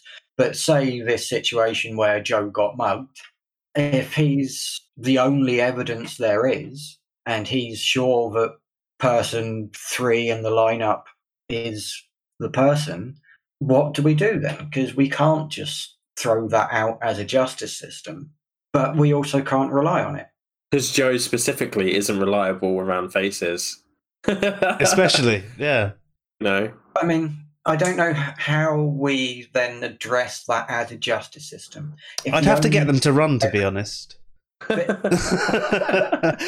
I'd get it. Are they allowed to do that in lineups? Because that would I say, like, I need to see them running away from. They get. Have you seen The Usual Suspects? They get you to. You can get them to do things. Yeah. Say what's on the card. It's usually just voice and kind of visual recognition, though, with the lineup. Not that I have any experience in it or anything. Get them to start singing Backstreet Boys. Isn't that a Family Guy one? No, Brooklyn Nine-Nine. That's it. Oh, yeah. Awesome. But yeah, so if it wasn't Joe, say it is somebody who does better than chance on a facial recognition test, there is still a chance that they're wrong. Mm-hmm. So where do we go as a justice process in part of the justice system if we recognize that testimony is so inaccurate and facial recognition is so inaccurate? Do we get to a point where we just say, well, no, none of that matters anymore? You have to have ABC proof before we'll even think about charging them. I mean, I personally think the justice system is set up in a weird way anyway, and it leaves the victims out of the equation entirely, almost. And I think that if there is a situation where it can't be proven one way or the other if somebody is guilty, it seems highly likely that that's the case because this person is adamant, but that's the only evidence we have, so we probably aren't going to get conviction, right? Yeah. Any situation like that, I think that the victim's kind of safety and the victim's kind of well-being should be the forefront of that, not the conviction. And that's where we should pour resources into, like, counselling, into support networks, into making sure that they have the legal right to prevent that individual from accessing them in the future. And for me, that's how the justice system should work, is because, that person feels like they have been offended against, right? There's been a crime committed against them, and they're just left on the sideline whilst the police go off and do their work, and then the person either gets convicted or not, and then afterwards there's nothing, essentially. So that's what I think it should happen, because I think you're right. You're between a rock and a hard place in terms of actual convictions and justice. Let's try and figure out, how do we support the victim in that situation to make sure that they're not re-traumatized by the individual going free. Steen says the justice system does take some of this into account now and is starting to deal with these issues. Maybe in Scandinavia. But way too slow, though. Scandinavia is notoriously progressive in the justice system department and is a beacon for what we should be aiming for our justice system to be. It did qualify that after the statement as well. So, yeah. As bad as you might be implying, because I was mugged a few years ago. I was jumped by 3 people, ended up having a chunk of my face replaced with titanium. And the police then kept me up to date with what was going on. They put me in touch with a counsellor who came round afterwards, and I had the option of seeing them for months if I wanted to. So there is an aspect of that personal care to it. But it's certainly better. Yeah. I think it's okay. Yeah, I probably was exaggerating. It's not absent entirely, but it's not. And I think it is very much police force specific. So, like, you'll get a different. Like, if you were in a different part of the country, then you'll get a different reaction based on the police force. A bit like how NHS trusts are very different, even though they all should be the same, right? So it's kind of But yeah, it's not absent, but it could be much improved, especially for victims of sexual assault and anything like that. I was just about to say, I think it does depend to a certain degree as well on the severity, because somebody tried to mug me again a couple of years ago, and there was nothing afterwards apart from a phone call saying we caught one of them. But the first time, because I'd been rather significantly injured, I had a counsellor offered to me, and there was a lot of follow-up. And the second time, although it was the same basic attempt at a crime, there was a lot less. Well, obviously, you'd had that first experience, so the second experience is going to traumatize you again, and they should know that because they should have that information, right? Like that, they don't have any information on the victims. This is the problem. They don't have any information on victims. It's all about offenders, and that's a big issue. Like they should know that this person's had this done this before. Let's make sure that they're fine. So you'd end up essentially having the same as your medical record, but as a victim of crime. Victim record. Yeah, maybe not call it a victim record though. But yeah, I think so. What would you call it? Probably something like victim of crime record. Probably sounds better. To be fair. Call it Steve. I call everything Steve. Speaking of which, that's one of the names we're going for the daughter. Nice. Stevie. We haven't decided yet, but that's one of the ones in the mix. So I guess though Sorry, go for it, Philip. No, I want to salvage, I guess, a bit the argument that sort of eyewitness testimony can be sort of helpful still, right? Like I think it depends on the configuration, because like we know that, for example, that sort of if eyewitness testimony is independent from many people, so that you can stack it, you can stack it, and you can have like a probabilistic calculation even with sort of 0.6 odds that they each got it right? If you have enough of this data set in a specific way, then you could get to a very high degree of probability that it actually was this person.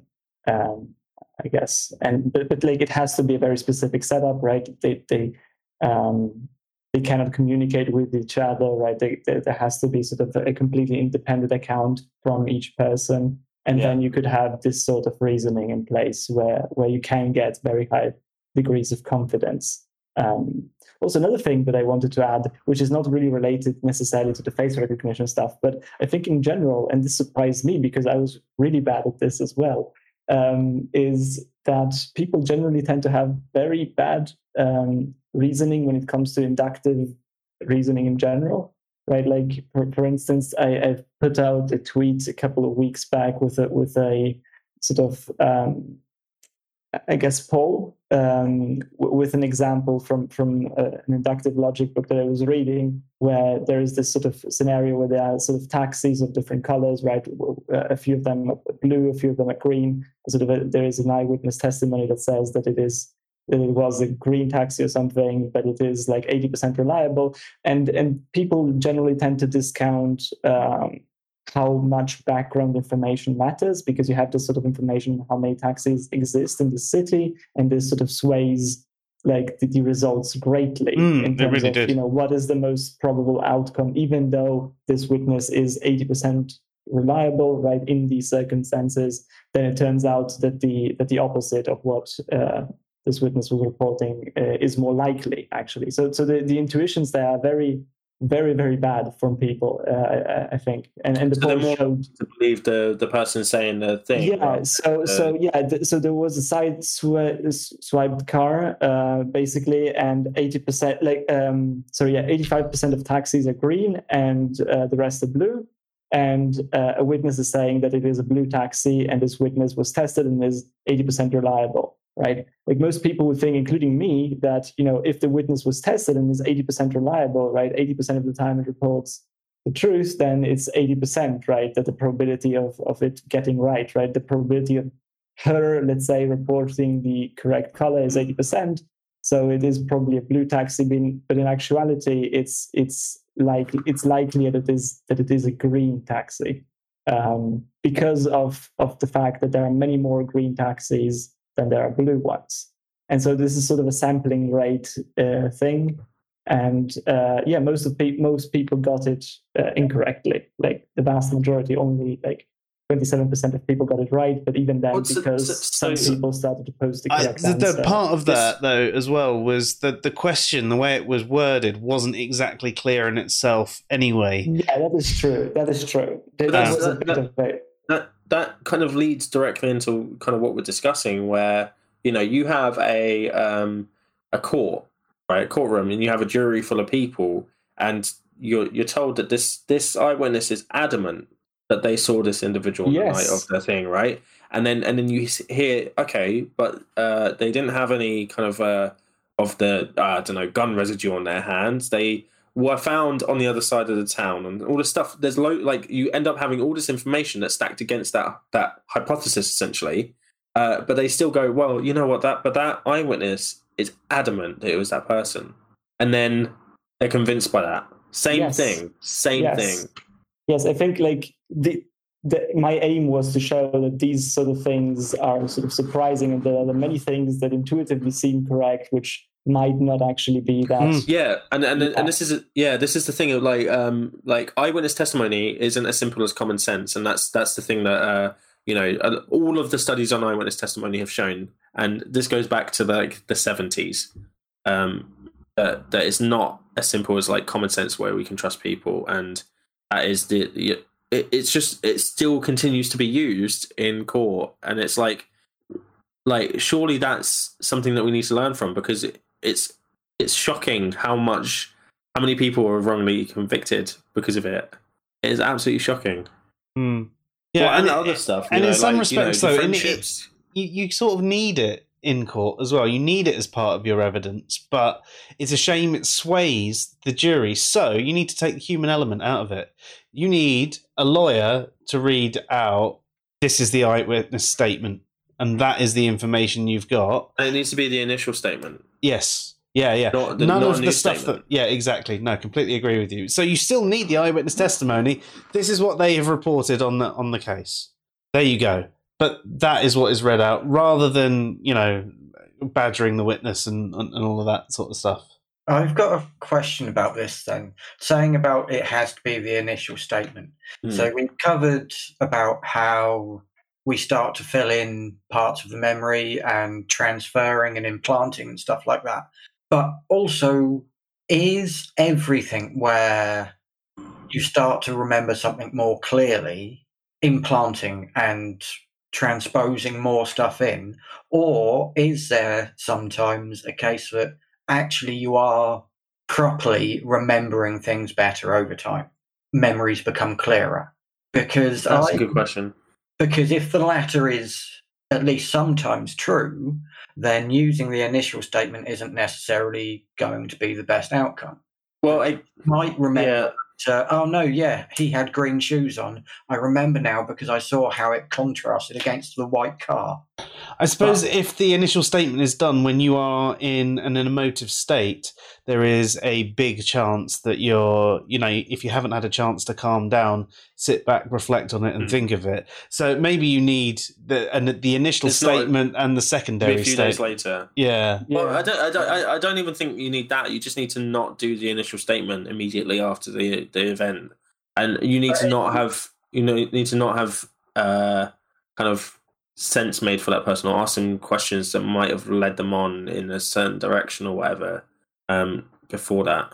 Yeah, I agree with that. But also back to the actual question of why I asked that. Are memories sometimes actually becoming more clear over time? Or do you think it's always a case of false memories and contextualizing and therefore becoming less true? I think what it is so if we're thinking specifically around a situation where somebody's been offended against, whatever the offence is, could be a mugging, could be somebody burgling the house or whatever. There's an initial point where you are in a heightened state, like Joe said, and your ability to recall things is quite impaired in those. Like, I'm sure all of us know that when we're more emotional, we can't remember stuff as much. Like when you get into a heated argument, then you cannot remember for the life of you why that argument even started in the first place, because it's your memory's just blocked off. you're like, why are we even arguing? Yeah. So you're in a heightened emotional state, and then as you come down from that, you de-escalate. You begin to be able to remember those things more clearly because you're able to, because your head's a bit clearer. And I think that's probably what it is, and that can take a few days. That's not like if you're in really highly escalated, then that's not going to just happen in a few hours or something. So I think that's probably what it is. But then as that process carries on, you will start to fill in the gaps. So there's probably, like, I would say, and I haven't read the research on this, so this is an educated guess, but I would probably say there's probably like a Goldilocks zone where you can go, that's the perfect time, but it would be very person specific to get the correct information. Yeah. And there's I can't imagine there being the resource to be able to analyze that for each individual immediately after an event, right? But that's what I would say is that there's a point where it is the most accurate memory that person can have, and then it starts to become warped by other information that comes in afterwards. Yeah, that makes sense. Also, as you were saying before, at that heightened moment, you're not always making the memories and you're transposing more stuff in straight away afterwards. Yeah, it's really difficult. Yeah. Out of curiosity, do you think that it can be possible sort of to have an event trigger actually a better recollection of a memory? Like, say, because this is something that you hear a lot, right? When someone experiences something, you suddenly remember something. Yes, I mean, think about how your olfactory senses can sometimes... Smell is one of the best. Yeah. So all of a sudden you remember something. So you could have an event where something happens and you go, oh my God, that's made me remember this thing as well, because you're in a similar context. The question is that which you're filling in at that point, is that which you're actually recalling an actual memory, or is it more like sort of a reconstruction that is filled in with a lot of stuff? Like, I have an answer for this. Okay. So there's an interview technique called a cognitive interview. And essentially what they do is they try and get as much information as possible. So they ask you to do very different, they ask you to do it in different ways. So they might ask you to think about the smells that you were there, that were present at the event, right?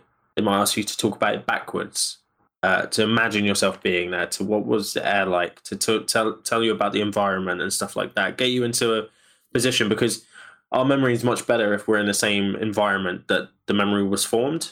So, like, for instance, if you're revising for an exam, if you were to revise in the exam hall, you'd do much better on the test than if you were to revise in your bedroom, right? Not everyone has an episode of House as well. Oh, do they? Well, it's an actual thing. House is quite good at, I think, being quite accurate in terms of that stuff. There was an accident on a bus where there's a bus crash and there was somebody sick who he was with, but he can't remember. He's got retrograde amnesia or whatever they call it from the accident. So he gets in a bus to try and remember things. Oh, that's cool. In the pile of clothes of all of the passengers while they're in hospital to try and that olfactory memory as well. Yeah.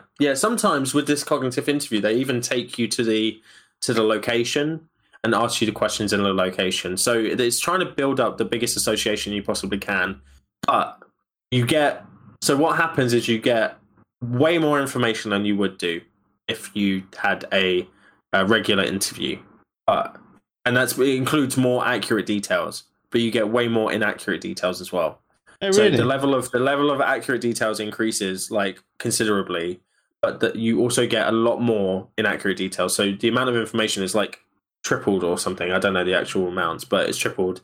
But then you have like 20% more accurate details, but then you might have also 20% more inaccurate details. So it's really tough to differentiate what's accurate and what's not accurate from that afterwards. So it does work, but it also like kind of ends up not working at the same time. Yeah, I would imagine because you're sort of retrofitting a lot of what you pick up from the environment that you brought in. But like another question that could be asked, I guess, is if the actual things that you do recall correctly, if those are actually not because you're actually recalling something better, but because you're retrofitting those as well, but they just happen to be correct because of the environment that you brought into, which is sort of matching the environment in which it happened. So the amount of details increase, but because of the same effect that you doing, which leads to the wrong things being retrofitted. You also retrofit correct information. Right? That would be an interesting thing to me. I mean, how would you even be able to tell? Yeah, because no idea, honestly. The end result would be the same regardless. So how would you actually be able to tell? I mean, no clue. Honestly, it was just a thought that I had that maybe the correct hits and the increase in detail in that is due to the same sort of process that is unreliable. Yeah, but maybe I'm just. Let me do some more reading into Cognitive Interview, and I'll be able to tell you how it's progressed recently. Because that'd be good for a future stream, actually. It's a really interesting interview technique, and it's got a lot of research behind it, and it does work. But the issue is that it just increases the volume, and you might get more details, but then whoever's analyzing that will have to pick it apart and say, well, what is likely and what's not likely to be true from that. So that's not always easy. When this kind of thing's happening, I know that they can use, to some degree, fMRI scans to tell whether you're recalling something or making something up. Does that also apply to false recollections? Or no, because that's memories again. So completely the same as yeah. And I think I think I've touched on fMRIs before. They're very on the psychopathy. Yeah, we did, of course. Yeah, so they're temporarily very sensitive. So over periods of time, they can tell you how the brain is activated in a certain moment, right? But then spatially, they're pretty bad. So even if you get like similar area, so it might be that the hippocampus is activating on the right side of the brain.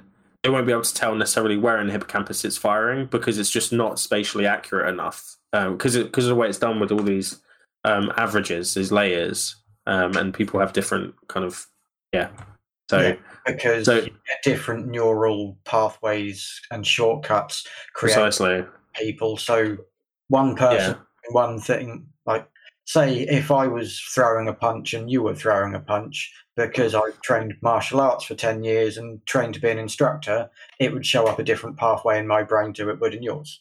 Or precisely. Else's.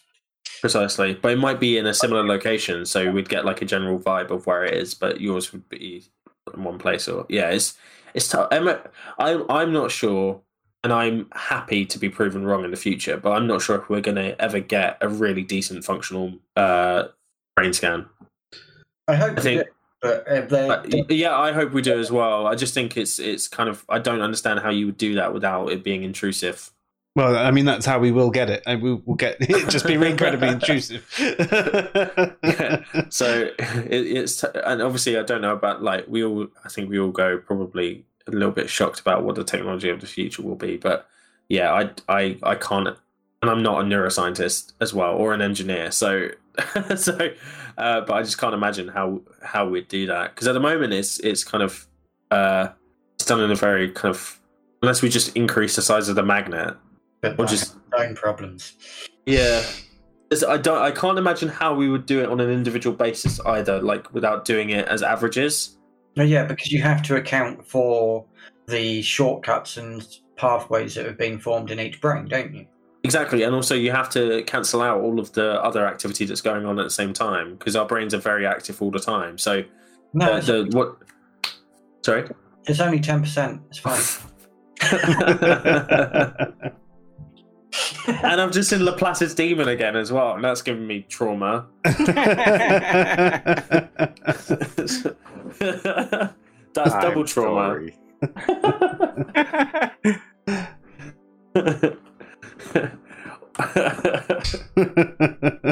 that to the directors of Loki. I'll be right back. I'm on my way to search for free will. It was a great line. So was there anything else that you wanted to cover off with us tonight? I think we've covered quite a bit. I think we have too. Covered a lot. Yeah, I think there could be an interesting thing related to this, which is sort of testimony on miracles and Hume and all of that stuff. that Yeah. seems sort of related, but I don't think we have time for that. Perhaps that's better left for another day. Well, this is a good setup episode, isn't it? It is. Yeah. It is. I don't know Because- much about the philosophy of testimony, to be fair, so Yeah. that'll be interesting to hear Right. how it lines up with what I've said tonight. Yeah. We've done a couple of intro streams to it, but nothing too in depth. No, it'd be good to come back to it and actually feed off of this and have you back as well when you're free, Luke, and sort of hear the other side of it, but actually be here to go. But what about? No, it'd be good. Cool. Are there any questions in the chat, or do you guys have any questions for Luke before we go? I'm good. No, I'm good. I would like to ask I learned a Shannon lot. if she's still here, whether I satisfied her need for psychology nerddom. I think she had to shoot, unfortunately. But yeah. Well, hopefully she watches it back. OP missed half the stream. Yeah, he did. But don't worry. How You disappointing. missed a rant about null hypothesis and everything. But dude, I'm glad you made it, and it's nice. Steen came for HO as well. Oh no! So you all missed the null hypothesis. You gotta watch the start of the stream. Yeah, you gotta wind it back. Sorry. You can still watch it. Yeah. As we've been reminded, you can go back and watch it, and you can get all the answers right, even though that wasn't the point of the exercise. The point was to get it wrong. Which I did well. Yeah. You won, Joe. I've done a thing. I've done the psychology. Awesome. Okay, well, if there's no more questions or anything like that, I guess then we shall wrap things up for tonight. It's been very interesting. Thank you very much, Luke. It's always good when you come on and teach us a little bit about psychology. Yeah, thank you, Luke. Yes, My pleasure. it was really good. And of course, thank you to Kristen and Philip for joining Dave and myself tonight as well. Always great to have a large crowd here with us, and everybody who's been in the chat room as well. Thank you. I look forward to us covering this off again. I think we've even got next Tuesday an idea of what we were doing. We're doing the rationality thesis, aren't we, Dave? Yeah. So If You're you've not- got nothing for next Thursday, we could do the follow-on to this one with the testimony stream. are you free? Are you free next Thursday, Luke? I'll have to check. Okay, I'll let you know as soon as I can. cool. No worries. I think I did have an idea for next Thursday, but I've forgotten. So, I know next week I'm back to D&D, so I shan't be with you. Oh no. Is that even on Tuesdays as well? No, but it is Mondays and Thursdays, so I Fair. can't really do 3 nights away. Yeah, that's fair enough. That's more than fair. Cool. Okay, then. Well, thank you, everybody. Once again, you've been watching the Fresh Air Sci-Fi show. I'm Joe. I'm Dave. I'm Luke. I'm Chris. And I'm Philip. And if you don't remember that, don't worry. Neither does 60% of people. I'm only taking a guess at my name.